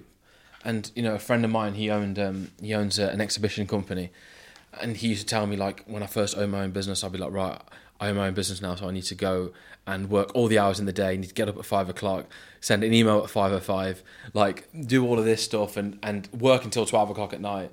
And then he switched that focus and he said, you know what, I'm going to get up at this time, I'm going to go to the gym, I'm going to work until this time, then I'm going to relax. And that's it. And he's in a position to be able to do that because he owns his own business. Yeah. And I do the same thing. I work around the same or maybe even less sometimes. But because I'm in that position to do so, and I'm fortunate and lucky to be able to do that. When you're looking at it from a company point of view, it's so tough to be, and I've been there. Like I've been in this position where I've had phone calls when we've done work with US clients at like 2 a.m, and I was like, I'm doing a great job here. Yeah. I'm working hard. I'm going to hit my sales target. This is great. And then you look back and you think, what was I doing at 2 o'clock in the morning on the phone? Like this makes no sense at all. Do I think that companies are ever going to change that? No, because at the end of the day, there's no reason for them not to. Will government change it? It's hard to say, because I think now it's cool to be always on. it's like a badge of pride, like a badge of honor. I always work. I always do this. I'm always working. I'm a hard worker. I work 16, 17 hours a day. How many do you work? 8? Catch up. You need to catch up. Those are rookie numbers. So I think it's a cool thing. You see, like, you go online, Gary V's working all hours of the day and saying, look, hustle more, hustle harder. You see all these, like, these gurus talk about all of this. Yeah. So it is tough, but do I think that a change needs to happen? Yes, definitely. There needs to be something. Are we putting a Band-Aid on it? In a sense, yes, but I think by having conversations with people and again, it's about learning. It's that education of, okay, do you need to, Tim Ferriss did the 4-Hour Workweek book. How long ago was that? A while ago. It was a while ago now. Yeah. And it was like like people were like, what, you can work 4 hours? 4 hours a week? But actually, you pretty much can. Like, you can work 4 hours a day and get things done in an 8-hour day. Yeah. It's about being efficient. It's about being efficient. Yeah. And it's about doing that. But we don't give ourselves enough time. We have enough time now. This is the thing. We do have enough time. Life's so easy. You didn't have to go home. You don't have to go home and cook. You can order food. You don't have to sometimes sit in traffic whilst driving. You can get an Uber. Yeah. There's so many different ways of... We've cut time out so much that we've filled it with work. Yeah. And if we're not filling it with work and we're just sitting around or we're scrolling online, then people think, oh, I'm being lazy. And then you're taking a break from work after working 16 hours, and then you go online and you see someone saying, I've worked 20 hours today, or I'm never hustling. enough. It's never enough. Yeah. So there's a huge problem. I think it would be great if our government did something like that and said, look, it's illegal to do that, but I don't think that's going to happen anytime soon, because neither do I. Because even probably within the culture of how we think, like, Dubai is a hard working place. Yeah. Dubai built itself in the last 50 years in next month. That wasn't done on 6 hours a day, was it? Yeah. So true. That's what they'll say. We worked hard. We worked all the hours of the day to be able to provide everything here now. And so it takes a long time to unlearn that. Maybe, of course, was that needed? Yeah. So do I think there's definitely needs to be a change, but I don't know if that's going to happen. But are we putting a Band-Aid over it? Yes and no. I think we are, to a certain extent, as a culture, as a whole. Yeah, exactly. 100% we are doing that. And then how we can maybe change that is by having those conversations one by one, until, someone says from the government that it's now illegal, and people will stop doing it then, I'll tell you that. Yeah, exactly. Stop. You won't be getting no 10 p.m. email saying, I need this done in the next half an hour. Yeah. That will stop. Yeah. And so I hope it does, because I think there's so much pressure anyway. Yeah. There's so much pressure to be successful now. Yeah. In our day and age, that and people think the only way to be successful is by working all the hours of the day. Exactly. I don't think so. Yeah. I mean, sometimes I most days I'll stop work at 4:30 and I'll finish then by stop work at 4:30, get all the emails done, and by 5 I'm finished. And then I'll purposely not look at my phone until the next day. And have I had people get in contact with me at 7 o'clock? Yes. And I thought, oh God, I should have emailed them back at that point. And like, what have I done? Yeah. And then you start worrying, like, oh, how long is it going to take them to get back? If I email them at 7:05, they'll probably get back to me. Got back to me then straight away. And so it's just understanding all of that and 100% coming to terms with it. But I don't know. What do you tell your friends who are working this much? Like, what advice have you given them? I tell this to my my fiance all the time. She works in social media, and so she's working 24 hours a day. day. Exactly. You know what I mean? Like 24 hours a day. Like, and it's not even a joke. Like, I've seen it, I've lived it, and I think one of the biggest issues. I think I agree with you in the sense that maybe from a law perspective or a government intervention perspective, that's not going to happen anytime soon, even though there is a big push for mental health.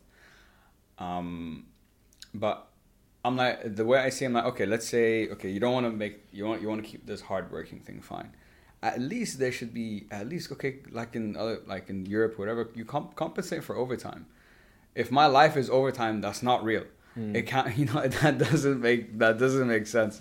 That's not what it should be. That's not how it is. And I think one of the biggest issues, but also, okay, I'll say this, but I know why people do it, is boundaries. Saying like, putting your foot down and be like, no, I'm not going to reply to this email at 9 p.m. just because this client wants something at this time. He's not going to die if he gets it tomorrow, but they're super demanding and whatever. But then you think about, oh yeah, if you put your foot down, then like you said, Dubai is a high demand place for work and stuff. So they'll bring someone who would reply to that email at 9 p.m. So there's the fear of losing a job. And there's so much more to it. So I don't say this lightly. I'm not saying this just like, yeah, do it and everything will be fine. No, but I think people need to start setting more boundaries for themselves and standing up for themselves. Because if you don't, if from like the higher ups is not going to change, then you have to do something to change it for yourself, or you're just going to you'll be stuck in the same thing the whole time. If you're a business owner and you have employees, then you should really try and look at ways of implementing some of this, because it will help you in the long term. 100%, yeah. And also, if you're a business owner, you should be doing this yourself as well. Yeah.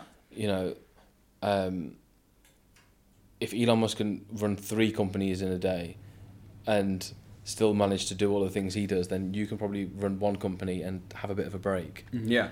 And for employees, it's giving yourself that extra time to be able to do that. Okay, it's not going. Some companies are going to be really hard to be able to shut off and not reply back, and then you might get some words from your management and things like that. But you still have to give yourself. Let them say that, and it's easier said than done. Like, of okay, course, yeah, it's fine, that's why like you said. I don't take it. It's not a light thing to say. Yeah, I understand. I do think it has to happen, but it goes back to the point. But companies don't need to do it, so what's the point? Yeah, and that's 100%, and you're 100% right. And this is as brutal. Sometimes the best way to be is like brutally honest. Yeah. Call it like it is. Call it like it is. Yeah. People work hard because we've allowed it to happen. 100%. If the people at the start were like no, we're not doing this, then we're like, okay, we've pushed on a bit too far. Yeah, now. exactly. Okay, the 40-hour week's now turned into a 60-hour week. Exactly. Yeah. And that's it. I think we've just allowed things to get on, and now we're trying to pull things back, and they're like, no, but you let us do this, and now we're sticking at this point. Exactly. I read a book, and they talked about it. This was like in the 50s. They were like, I think it might even be less than that. I think it was like the 20s when the book was in the 50s, but it was in the 20s when they talked about how that's when they started to introduce like the 30-hour or 40-hour work week around that point. And they said, how lucky are people going to be in the future when they'll have all this technology and they'll only be able to work 15 hours a week? I was thinking, where did we go wrong? Yeah. Because we had all this technology and now we work more. Yeah, exactly. What's the point? Yeah. And I agree. Like, don't get me wrong, people you should enjoy work, but I'd much rather be doing other things than working. Like, love your job, great. I love what I do. But I also like a break. Yeah, but there's other things that I'd much rather be doing as well sometimes. Yeah, exactly. So when I read that, I was like, wow, we've really messed up at some point. Yeah. I don't know where or how, 100%. But we did. I think you made a good point that we've allowed it to happen. I think that's the key thing. So that's why my boundaries things is kind of like that's the best advice I was given. That's, I guess, the first defense you can put up to stop allowing that to happen. But again, I don't say this lightly. I understand the situation. So if this is what my advice would be, that's what I would say. Yeah. But moving on to my last question before we get on to the last two. So everyone talks about now mental health is the next pandemic, right? Okay. Yeah. And I was doing my research, and after post-COVID here and globally now, 71% of employees have an expectation on their employer to offer mental health, some type of, you know, mental health services or counseling, or like to have some like a mental well-being strategy or something in place, because employees now want to feel more supported than before. And so 71% of employees want that. Yeah. But only at the time of reading this report, which was a couple months ago, 29% of companies in the UAE were offering it. So there's a huge disparity there. And so the question I wanted to ask you is it going to be like the internet bubble? Like companies who didn't adapt and start adopting the internet back then fell behind and were forgotten, and the whole world, you know, moved forward. Same thing with like Nokia, same thing with like Kodak, like all the stories you hear about not adapting to where the world is moving. Do you think that's going to be the same with mental health now? Do you think companies that don't actually start caring for their employees, and because talent's in high demand, so like if you're not offering me this, I'm like, okay, fine, I don't need to work here. I'll go find a company that does like has these strategies, these things in place, and does care about their employees' mental well-being. Yeah. And talent's in very high demand, but the supply is quite limited. So what do you say? Do you think this is going to be a similar thing to that? If you don't do this now, you're going to fall behind? I think yes and no. I think Okay. it's important because it's important to look at what's happened before in the past. Like you said, 29% of employees are doing it at the moment, but then we need to look at the quality of what's actually being given there as well. Of course. Because if it's an EAP system, for example, then Whatever. Yeah. you might as well just not have it because they're never going to use it. Yeah.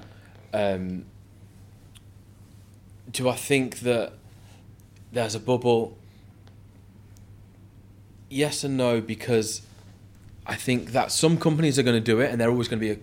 Look at Google. Remember when Google had like the bean bags, and they had the fruit bowls, and they had the foosball tables, and yeah, that was all cool, and every company wanted to do it, but even companies that tried to do it, and it was like a fad, right? Yeah. It kind of just worked for a bit, and then Yeah.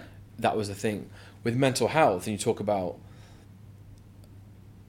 companies maybe potentially falling behind. I think if you offer the minimum, yeah, they'll be able to just move forward. They'll just go along. Yeah, we offer this. I think what you'll see is that people who really embrace it and put it into their culture, they're the ones that are going to move forward. They'll attract. Yeah. Now, the be all and end all always is going to be salary. Okay. I don't think that's going to change. I think if there's perks and things like that, but if someone was getting offered, you know, considerable amount more, they're always going to go for that most of the time. That's true. Yeah. I don't want to talk generally, but like as a general point of view. Usually, yes. Yeah. I think mental health needs to not be a perk of the job. It just needs to be part of the job. Yeah. That this is what happens. Because if it's a perk, then we look at them and, you know, just like how we get X amount of days off, you have mental health is on that same level. Okay. It's not that on Fridays we do on Thursdays we do dress down. It shouldn't be like that. Yeah, I get you. It shouldn't be like, and there's a fruit bowl if you want some free fruit. Like if we're put in that category, then it doesn't matter if companies do it or not. Yeah. I think that it won't get anywhere.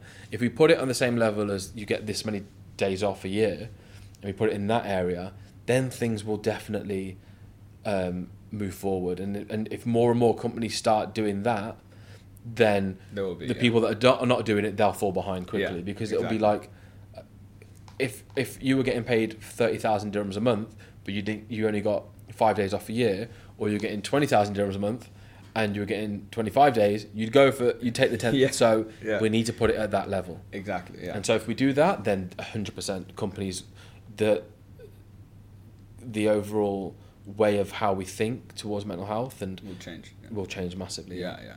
I think you made a great point about, number one, that I think salary will always, we're generalizing here, but salary will be king usually. But also, mental health can be queen. Yeah, exactly. Right, which is love that. Awesome. And they're the ones that make the decisions. They're more important. So we're going for that one. Like what you said, not making it a perk of the job, but literally part of the job, and placing it on an importance level. Like, for example, like vacation days with which people look forward to for like the whole year. That time, that legitimate time off. Tariq, I just have two more questions for you. These are questions I ask all my guests. So, number one, looking back either personally or in your career, totally up to you. What are you most proud of for yourself? What am I most proud of? It's a tough one. I don't really know what I'm most proud of.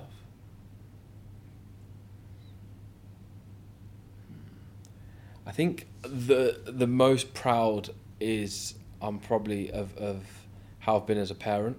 Okay. Overall. Sure. I think personally that has been the biggest thing for me.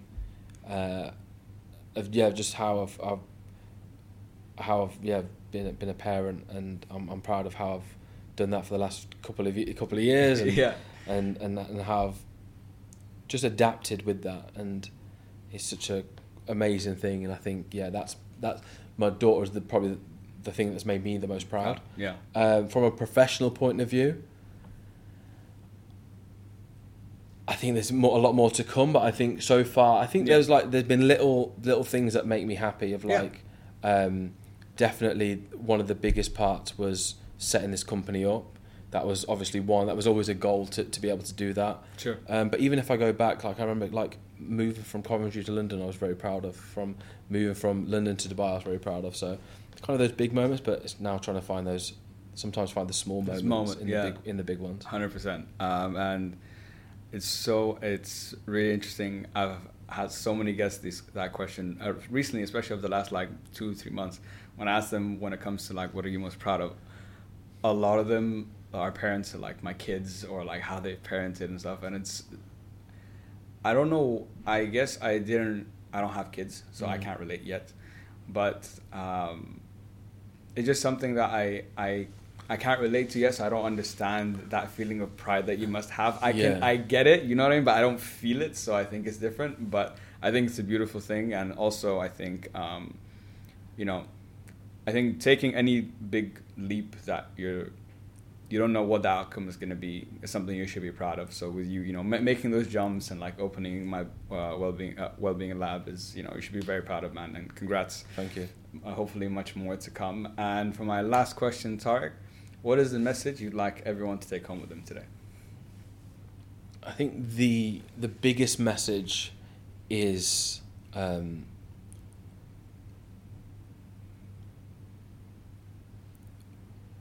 to have better inner dialogues with yourself. I think that is something which we need to start doing more. The self-talk to each other, to ourselves, is sometimes the worst conversations we have with anybody. Absolutely. And so one of the things that I heard recently, with one of the coaches was talking to me about, is that they were coaching somebody, and the person was talking to them so bad, that in the talk was so bad that they've now named that thing. They've named it. Oh, that's X person talking to me. And so the biggest thing now is it's very easy to say, don't get me wrong, but to be nice to yourself. Yeah. Because that will affect so many different things. Yeah. It will affect not only your mental health, but it just affects everything. 100%. So if that was one thing I could say to people, that would be it. That would be it. Awesome, man. And I love that message, and I totally agree and resonate with it. Like you said, everything we've talked about today, I want people to, anyone listening, guys, it's easier said than done, but it's not impossible. So I don't want to take away the reality of how, hard things are. We're not sitting here just being do this, do that for mental health. Yeah. So we have to also, I think we've been real today and called it like it is, how I like to say, this is how the situation is, this is where we are. Tariq, I want to say thank you so much for coming on the show, man. This has been a fantastic conversation and a super in-depth one. I haven't had one of these, especially regarding mental health, in a while, so I've missed them. So thank you for that. Anyone who wants to work with you, connect with you, how can they get in touch? Just let us know. So My Wellbeing Lab on Instagram. You can contact me directly on there. Also, www.mywellbeinglab.com. And I'm also on LinkedIn as well. That's my only social media that I have. So, yeah, I'm normally on there posting about something or another. So, yeah, catch me on there. Sounds good. So, guys, you heard it here. You know how to get in touch with Tarek if you need to. Tarek, thanks so much again for coming Appreciate on the show, it, brother. man. I really appreciate it. Guys, so everyone listening, follow the podcast, subscribe, share it with your homies. Hope that helps. And as always, guys, hope it helps. Thanks, everybody. Bye. Cheers.